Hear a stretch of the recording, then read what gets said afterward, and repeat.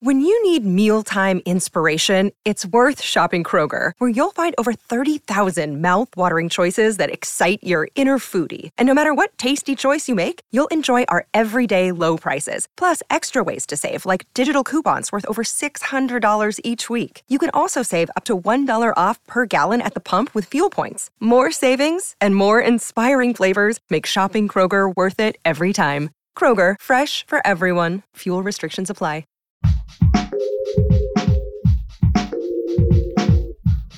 What if you could become a better person, not by working harder, but by taking one small step a day? And not because you're a bad person now, but because there's something inside you that's ready for more. How to Be a Better Person gives you one tiny step a day you can take to be the person you want to be. My mission? To help you live your best life. Hey, and welcome to How to Be a Better Person. I'm Kate, your host and author of the book, How to Be a Better Person, which has 401 ways to make a difference in yourself and the world. This week on the podcast, I'm talking about recovery as a concept and a practice that is much needed in the world today. I'm not necessarily talking about addiction recovery, although that is a valid and important and needed form of recovery. Seeing as we surpassed 100,000 overdose deaths in America in 2021 for the first time ever. If you want to hear more about that, listen to yesterday's episode where I interviewed Billy Maness, author of the book Kick-Ass Recovery. Today, I'm talking about recovery as in healing after a trying time and making things better for yourself. The problem with recovery is that we tend to think it's only for certain situations. An addict who has hit rock bottom, for example, or someone who has experienced a major illness or surgery. And then, even in those situations, we expect recovery to happen on a certain schedule and for it to progress linearly, like an arrow that's pointing upward and forward. Today's big idea is that not only is recovery appropriate in a whole range of situations, including after times of widespread uncertainty like the one you and I and everyone else on earth is living through right now, but also that it doesn't happen on a timetable and it doesn't follow a straight line. The truth is, any kind of recovery is more of a doodle than an arrow. It loops back on itself and twists and turns.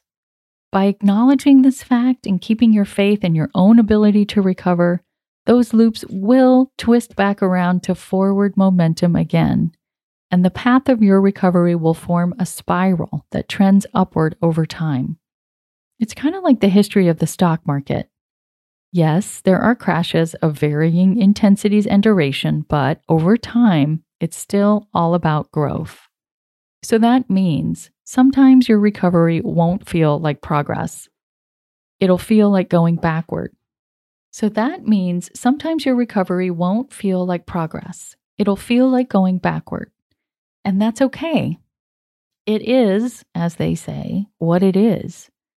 And what a setback is not is a waste of time.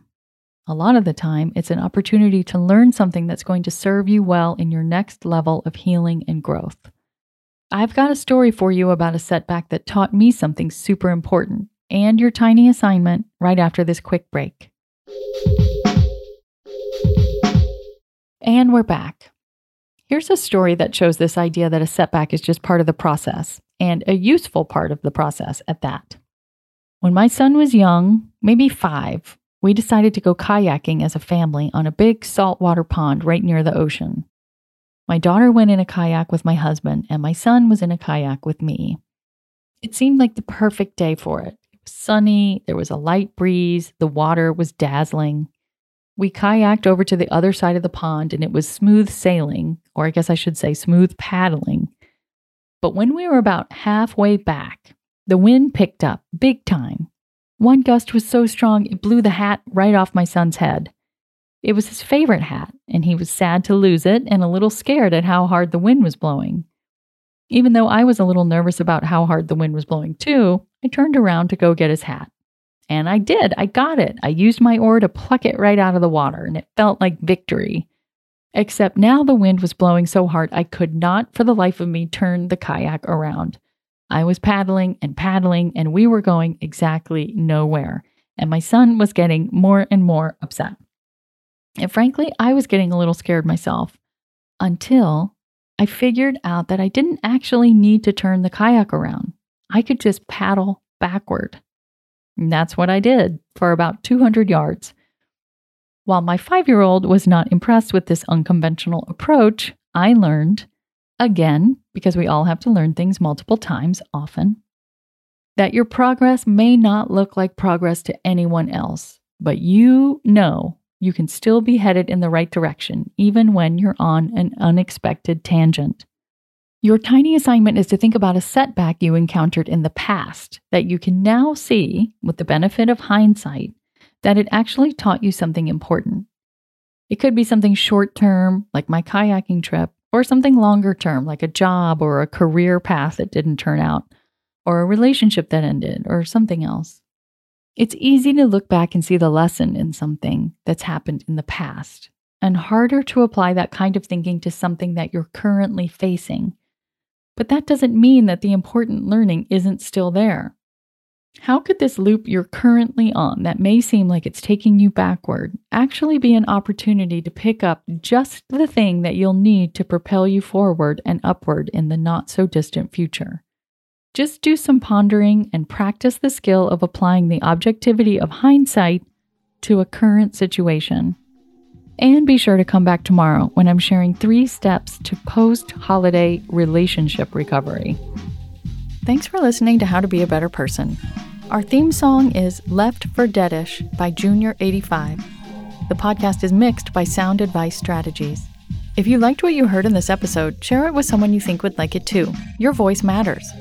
Also, How to Be a Better Person has an official newsletter that sends the past 7 episodes, a sneak peek of the week ahead, and one well-chosen meme to your inbox every Saturday morning. Sign up at beabetterpersonpodcast.com and click on Get Podcast News.